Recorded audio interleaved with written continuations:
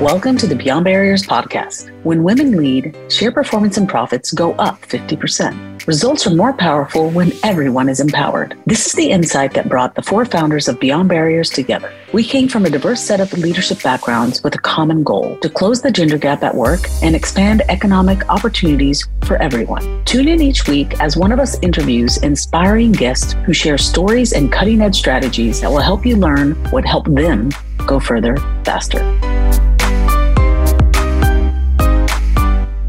Hi, I'm Monica Marquez, your host for today's episode. Michelle Ruiz has seemingly done it all. But in reality, while she's been very successful in multiple fields, she's really an expert at bringing the right people together to fulfill the vision at hand. Michelle's background is in broadcasting and has had a very successful career as a news anchor. She wanted to make an impact through broadcasting by affecting change and worked toward helping other Latinas in the industry. However, she's an entrepreneur at heart and found herself co-founding a science-based technology company focused on enabling organizations to effectively assess and manage unconscious bias in the work environment. She's an expert at seeing gaps and coming up with solutions. During our conversation, Michelle vulnerably shares about how the loss of her infant son 20 years ago changed her perspective on everything. From that experience, as an optimist, she learned to take calculated risk because after experiencing that loss, what's the worst that can happen? She believes in the importance of focusing on gratitude as a key to her survival. Her joyfulness comes through in the time she spends with us on this podcast. Join us as she shares her insights on how you don't have to have all the answers to move forward towards success. Visit gobeyondbarriers.com, where you'll find show notes and links to all the resources in this episode, including the best way to get in touch with Michelle. Welcome, Michelle. Thank you so much for joining us on the Beyond Barriers podcast. We are thrilled to have you here. And I'm super excited because we met at the Latitude conference a couple of months ago.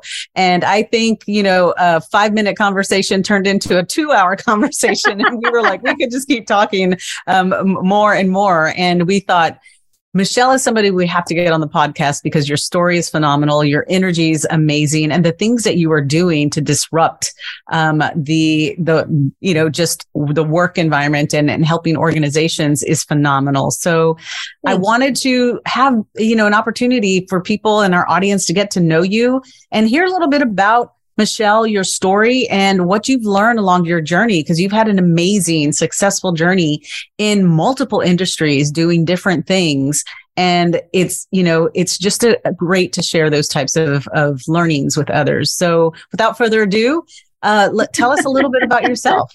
Oh, Monica, first of all, thank you very much. Yes, we had an amazing connection and that led into another connection that very same day. And you're right. And thank you so much in terms of having me here as a guest on your Beyond Barriers podcast. Boy, do I love that name. Yes. Because it is all about, eliminating barriers, reducing barriers so that we can all show up and contribute in a meaningful way and really achieve our objectives, right? And, yes, absolutely. I love that.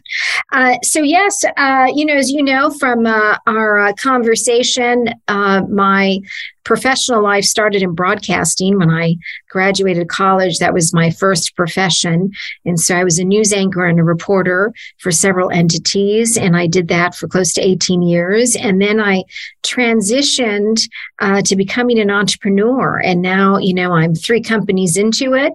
Mm-hmm. And my latest company is a tech company. And if someone would have said to me, 5 years ago, do you envision yourself as being a Latina in tech? And I'd say, what planet did you fall off of? Yes. But here I am. And, obviously we can talk a little bit more about that. But I think the thread in all of that is not limiting yourself, mm-hmm. not limiting your goals, not limiting your vision, not limiting your belief system, and happy to chat more with you regarding these topics that are relevant to your career, women.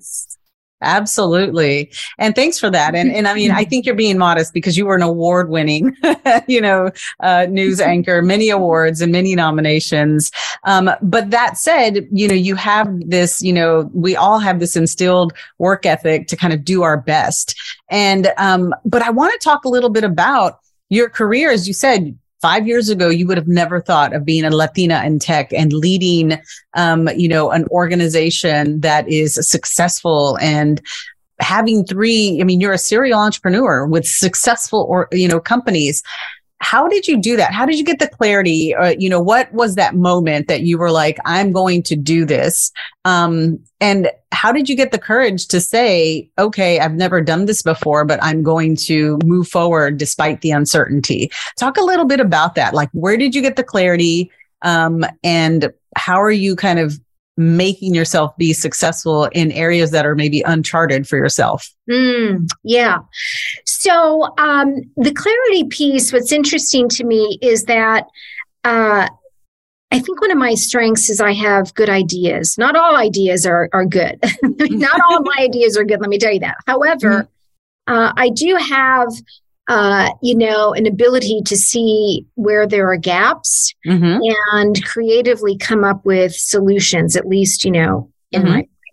And so the piece about the entrepreneurship and like, why did I decide? Because I transitioned from broadcasting to become an entrepreneur, is because when I was a broadcaster, I actually saw a gap in the media space geared to Latinos. And so my mind started creatively, figuring out and visualizing a solution and, how you would do that. That has translated into not only my companies, but also, other things that I have done in my life.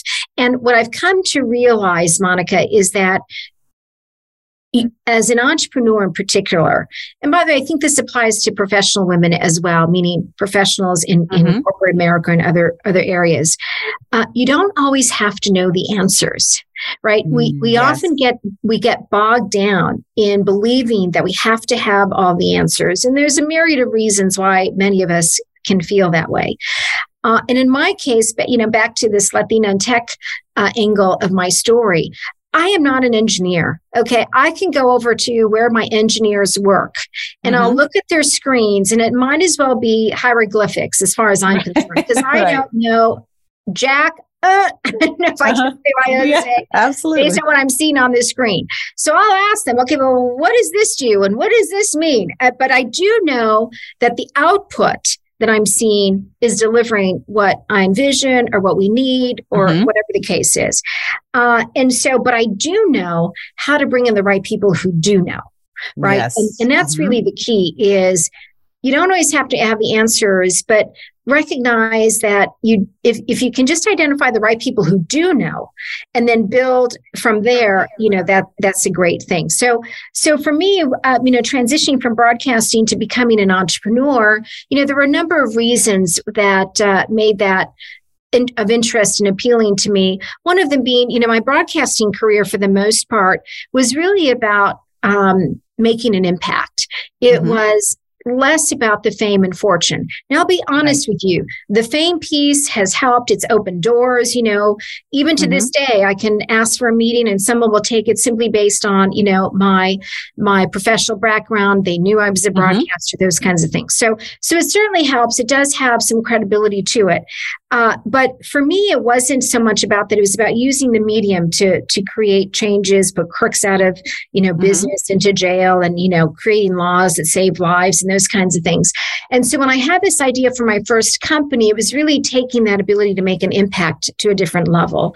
And, I think as an entrepreneur, you can certainly do that. Now, we can also do it in a professional basis as well. But that's really what drove me. So I was at a point in my life where I was reevaluating certain things that were important to me. And the broadcasting piece became less important. And the ability to really focus on making an impact became more important. I realized from the long term, I could have a greater impact, having companies. So there's that piece. Now you asked about the courage piece. So that's a whole different angle. So Right. the first is, we all have our personalities and our constitutional makeup. And I will say, generally speaking, I'm a calculated risk taker. And that's, on whatever personality scales there are that will tell you information about you as an individual. And so when I say a calculated risk taker, meaning I'm not afraid of taking risks. Now, I'm not foolish and just jump into anything or that kind of thing. But, there's some people who are very cautious, right? Very, very, reserved in that way. I wouldn't say, yes, I do have a level of cautiousness, but I wouldn't say I'm much more on the other side of that. And there's, in business, there's a very interesting correlated parallel between founders. And, you have individuals who are optimists. That's me, right? I can do anything. I'll figure it out. I'll say yes because I may not know all the answers today, but I'll figure it out, right?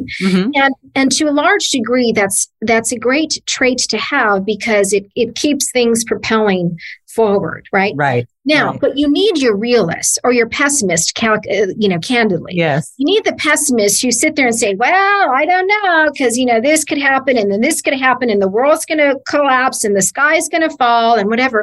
And in that mix, right, those pessimists or those person who would perhaps say they're realists, right, are checking the optimist and making sure that the optimist isn't going so far, right, that they're not paying attention to certain things. So there's that fine balance that happens. And so back to courage and personality. So personality-wise, I'm certainly a very optimistic person, generally speaking, and I am prone to taking calculated risk. And I'll hear people who I value their opinion and give me their risk perspective, right? And sometimes I'll really assess it, and sometimes I'll listen to it, and then I think I'm the exception, right? That's what can happen. Oh yeah, okay, that's what happened. So there's that piece. So I think courage stems a little bit from that. But the other piece is really around an unfortunate life experience that I had, which is I lost one of my children. And unfortunately, very sadly, thank you. And my middle son was born with a genetic defect, which there was no cure, and he died just before reaching 1 year old.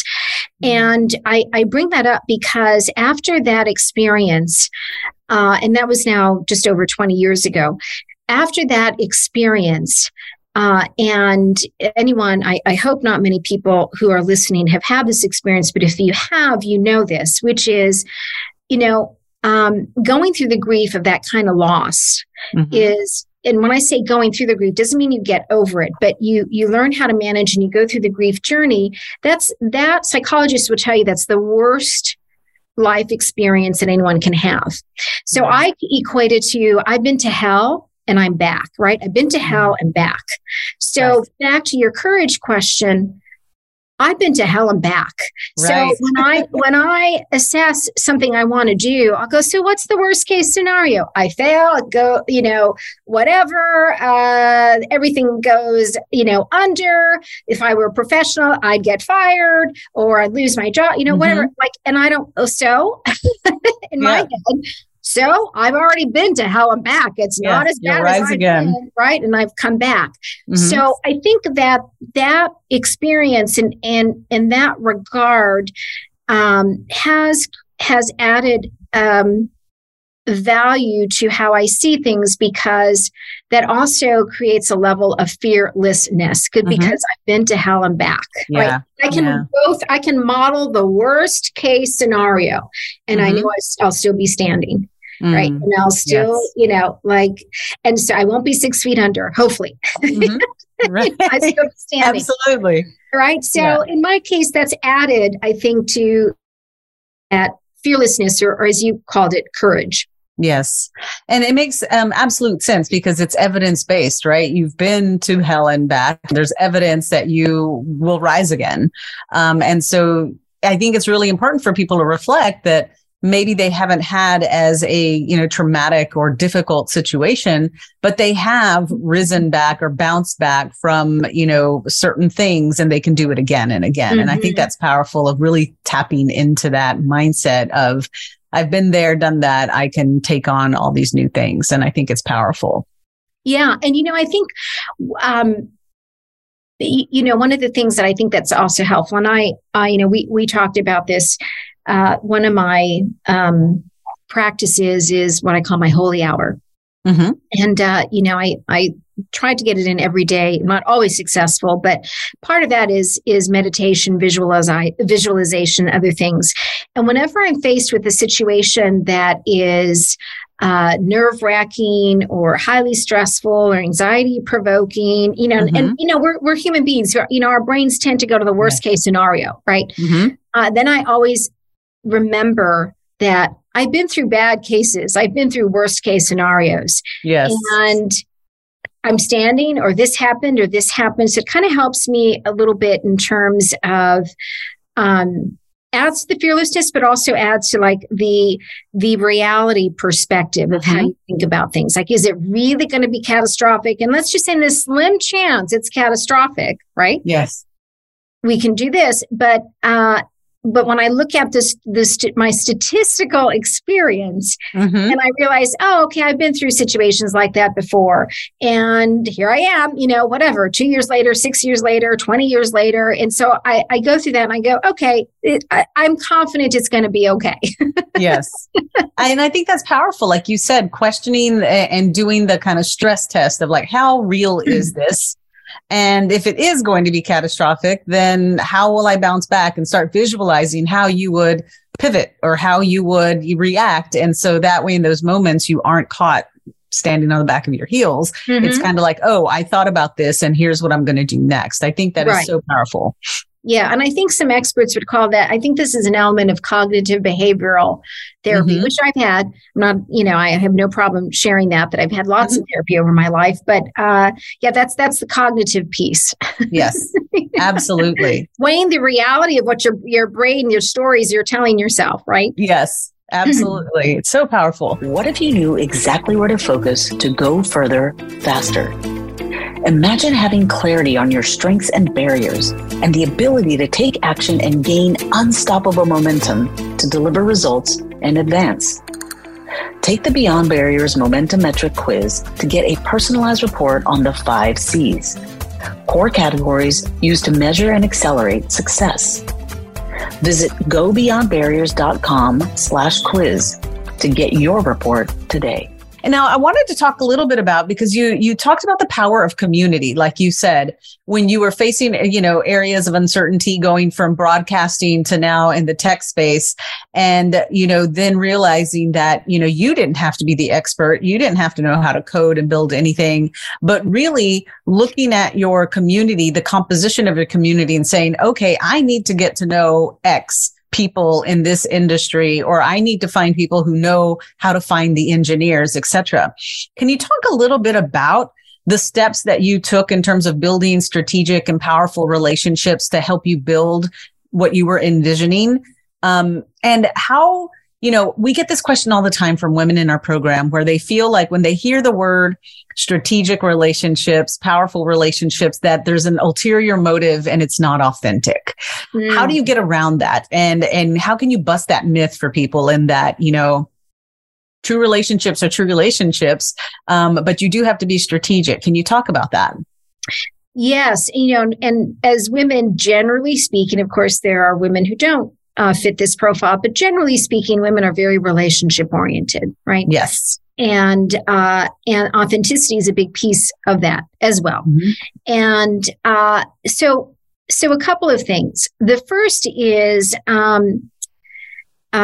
there's a great book that I recommend about strategic relationship building, and it's written by a friend of mine named Keith Ferrazzi, and it's called Never.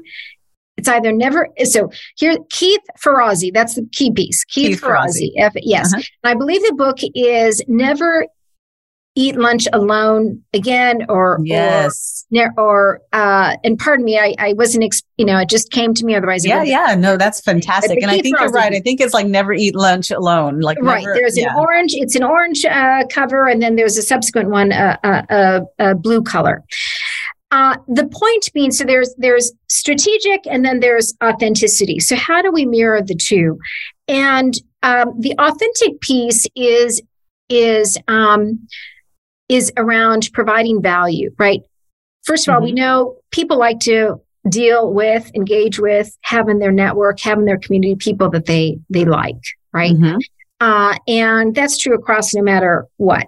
And so some of us have likable characteristics, and it's easy, and we're outgoing, and it's it's easy. Some of us it's a little more challenging, right? Especially if we're an introvert, or we have social anxiety, or these kinds of things.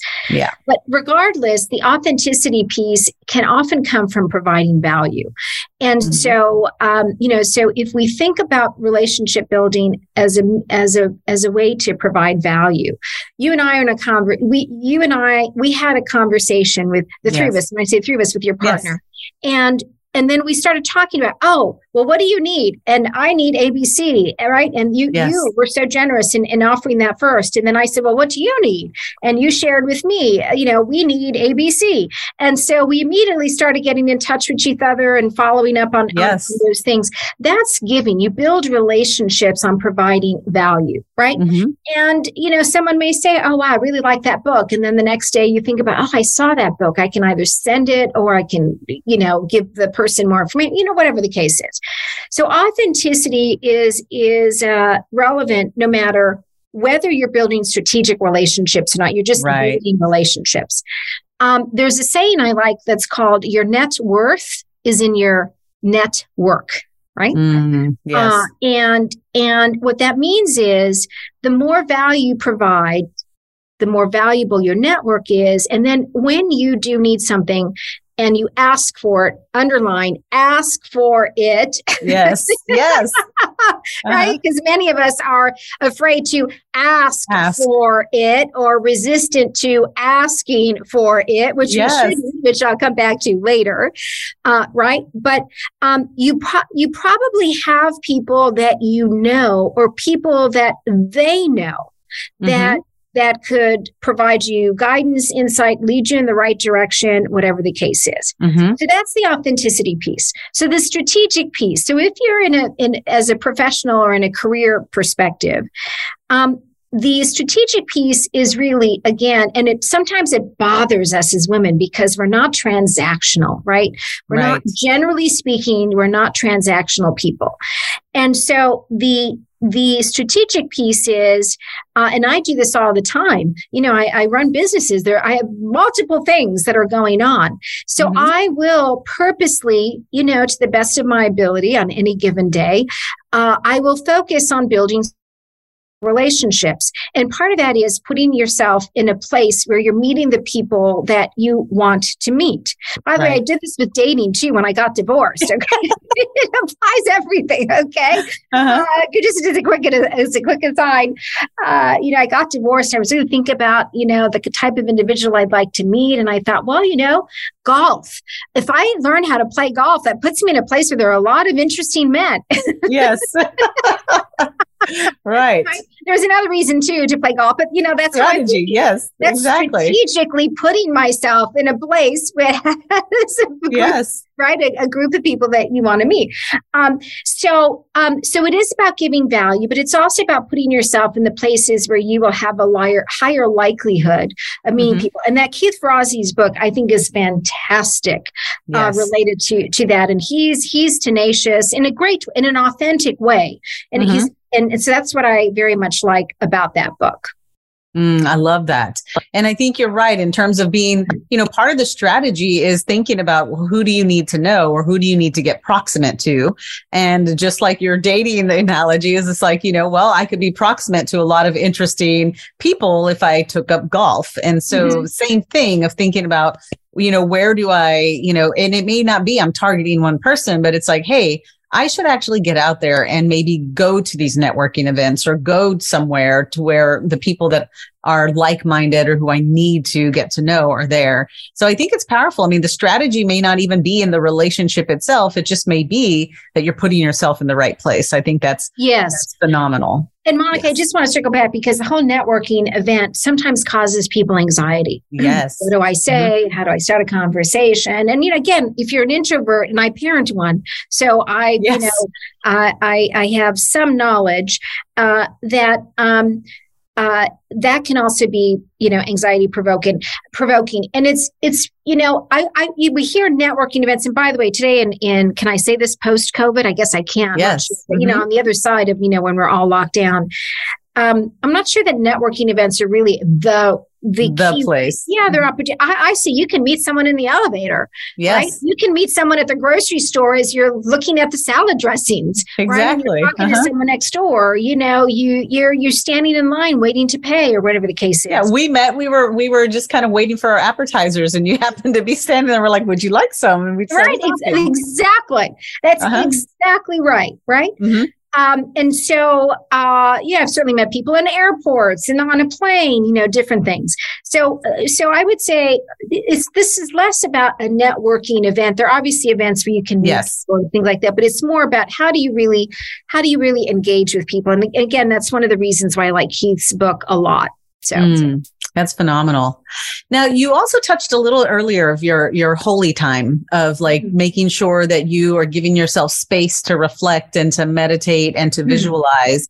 Can you talk a little bit about that and the power of, what are some of the daily habits and rituals that are key to your career success that sometimes people think, it contradicts what they think. Like if I take an hour or 30 minutes to meditate or to think in the middle of the day, I'm wasting time. Can you talk a little bit about that?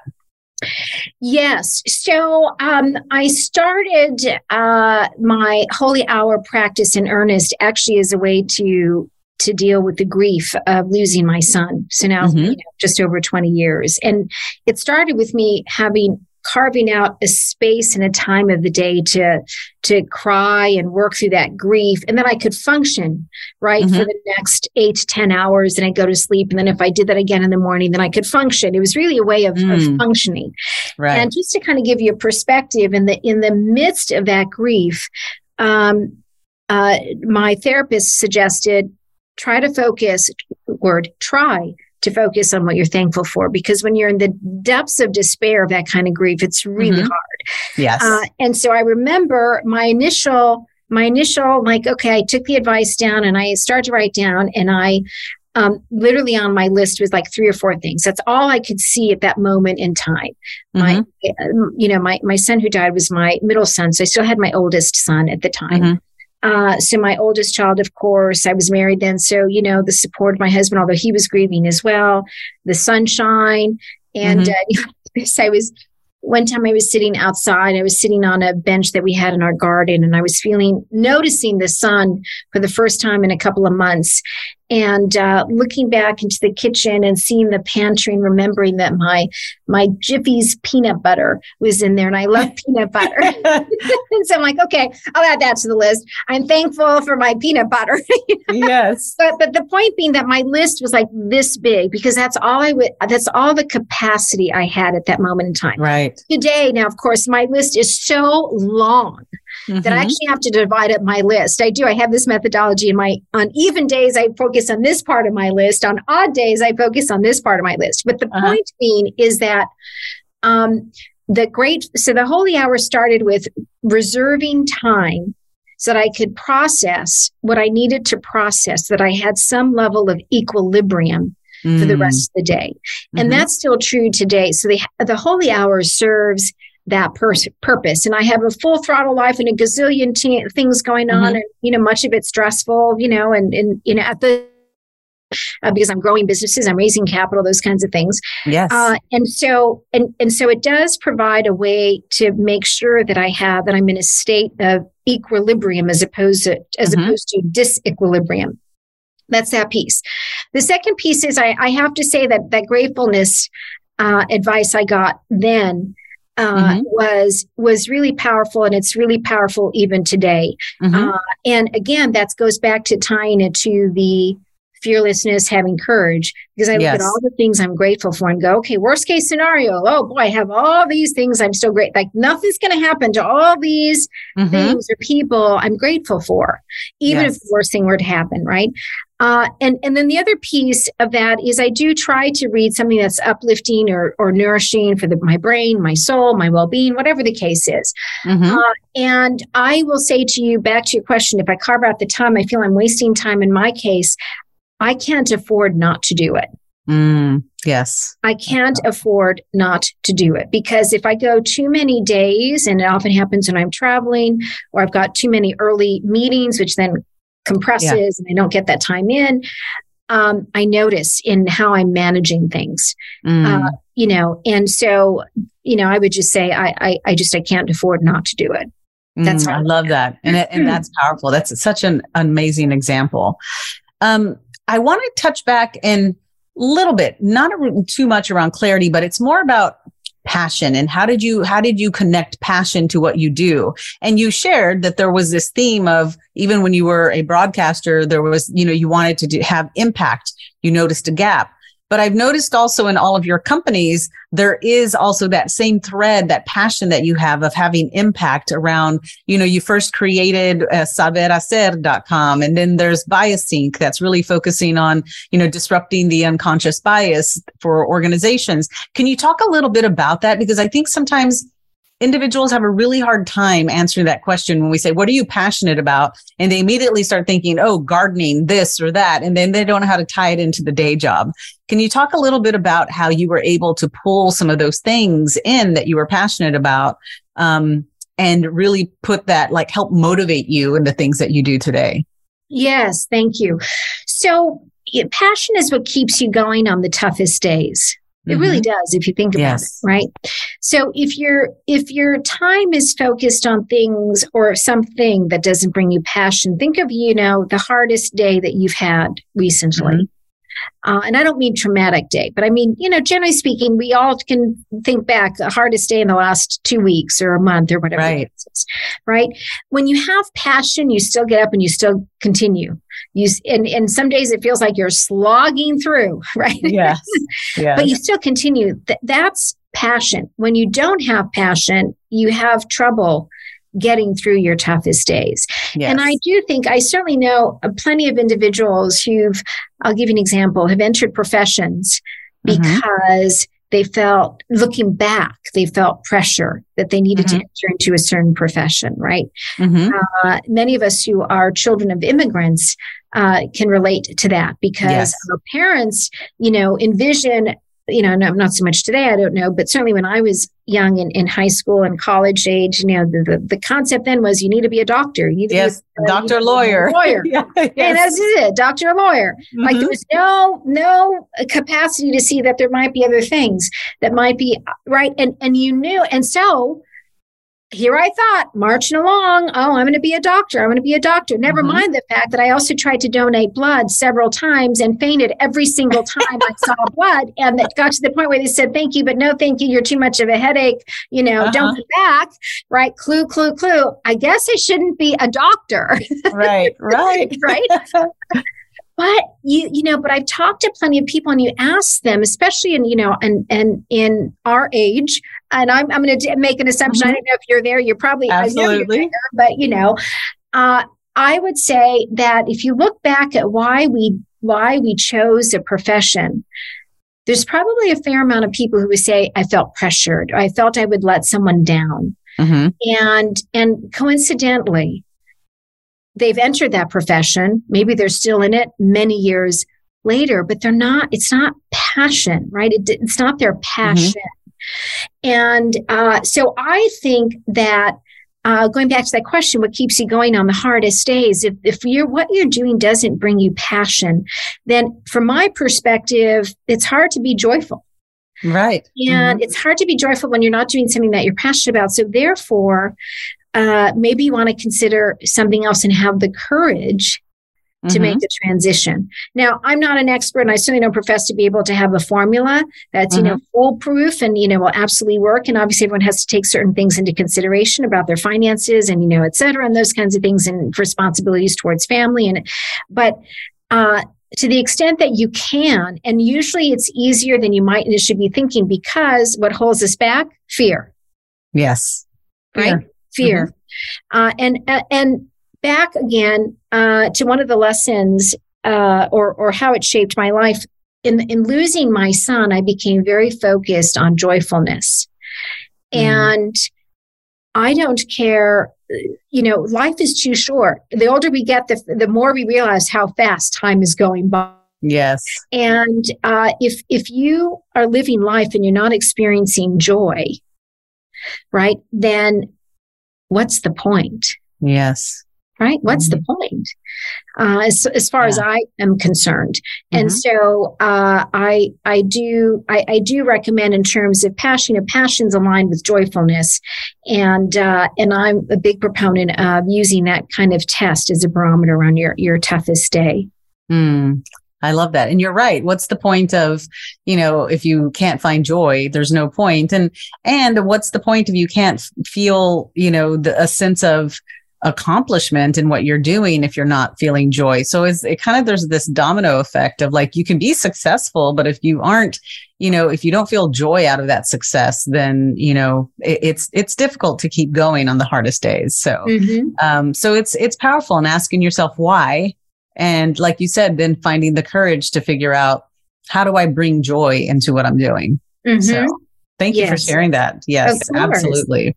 Well, I could talk forever, but I know we have to kind of close up. So I'm going to move to the lightning round questions we love to ask. I feel like sometimes these are the more telling answers that are just fun and we get to know another side of you. But you already shared your book on the networking book, or the Don't Ever, Have Lunch Again. Remind me the name of the author, so I write that down. Keith Rozzi. Yeah. Is this a question about favorite book? Yeah. So what is your, what book greatly influenced? So we know that one did, but I'm sure there's another. Yes. The Go-Giver. The Go-Giver. The Go-Giver by Bob Burg. It's about this big. It's about this big. It's a parallel. Parable.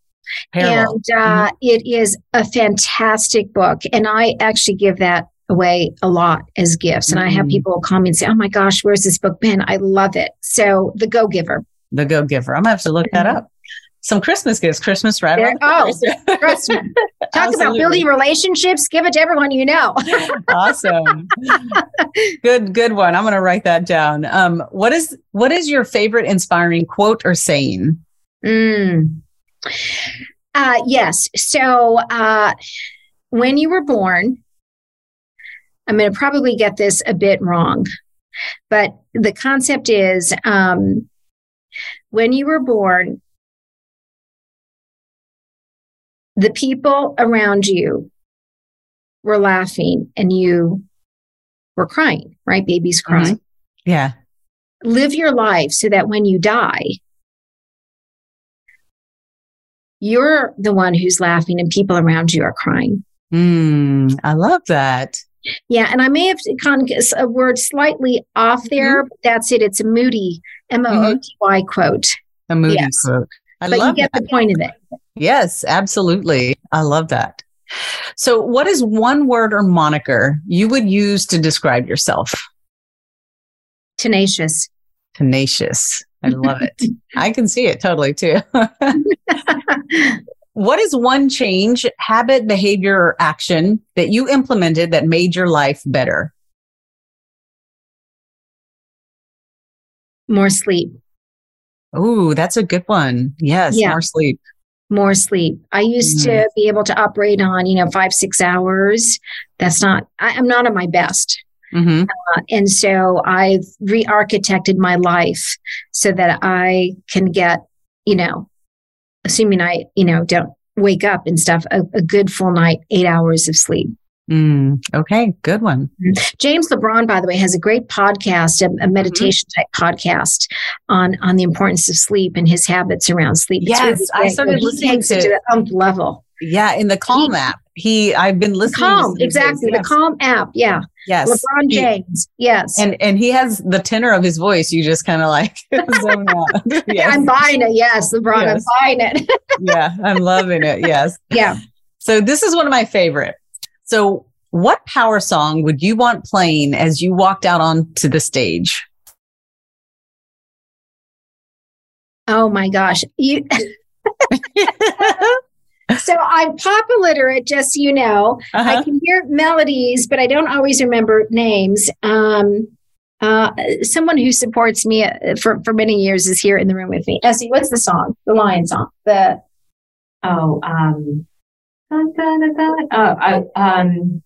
I love it. Oh my God, I can't even be. I can't remember it at the moment, but was this in my cheat sheet notes? Like, to remind me of what it is. I can hear it, but it'll come back to me hopefully in the next 6 months. Absolutely, you can share it. You can share it. And we have it.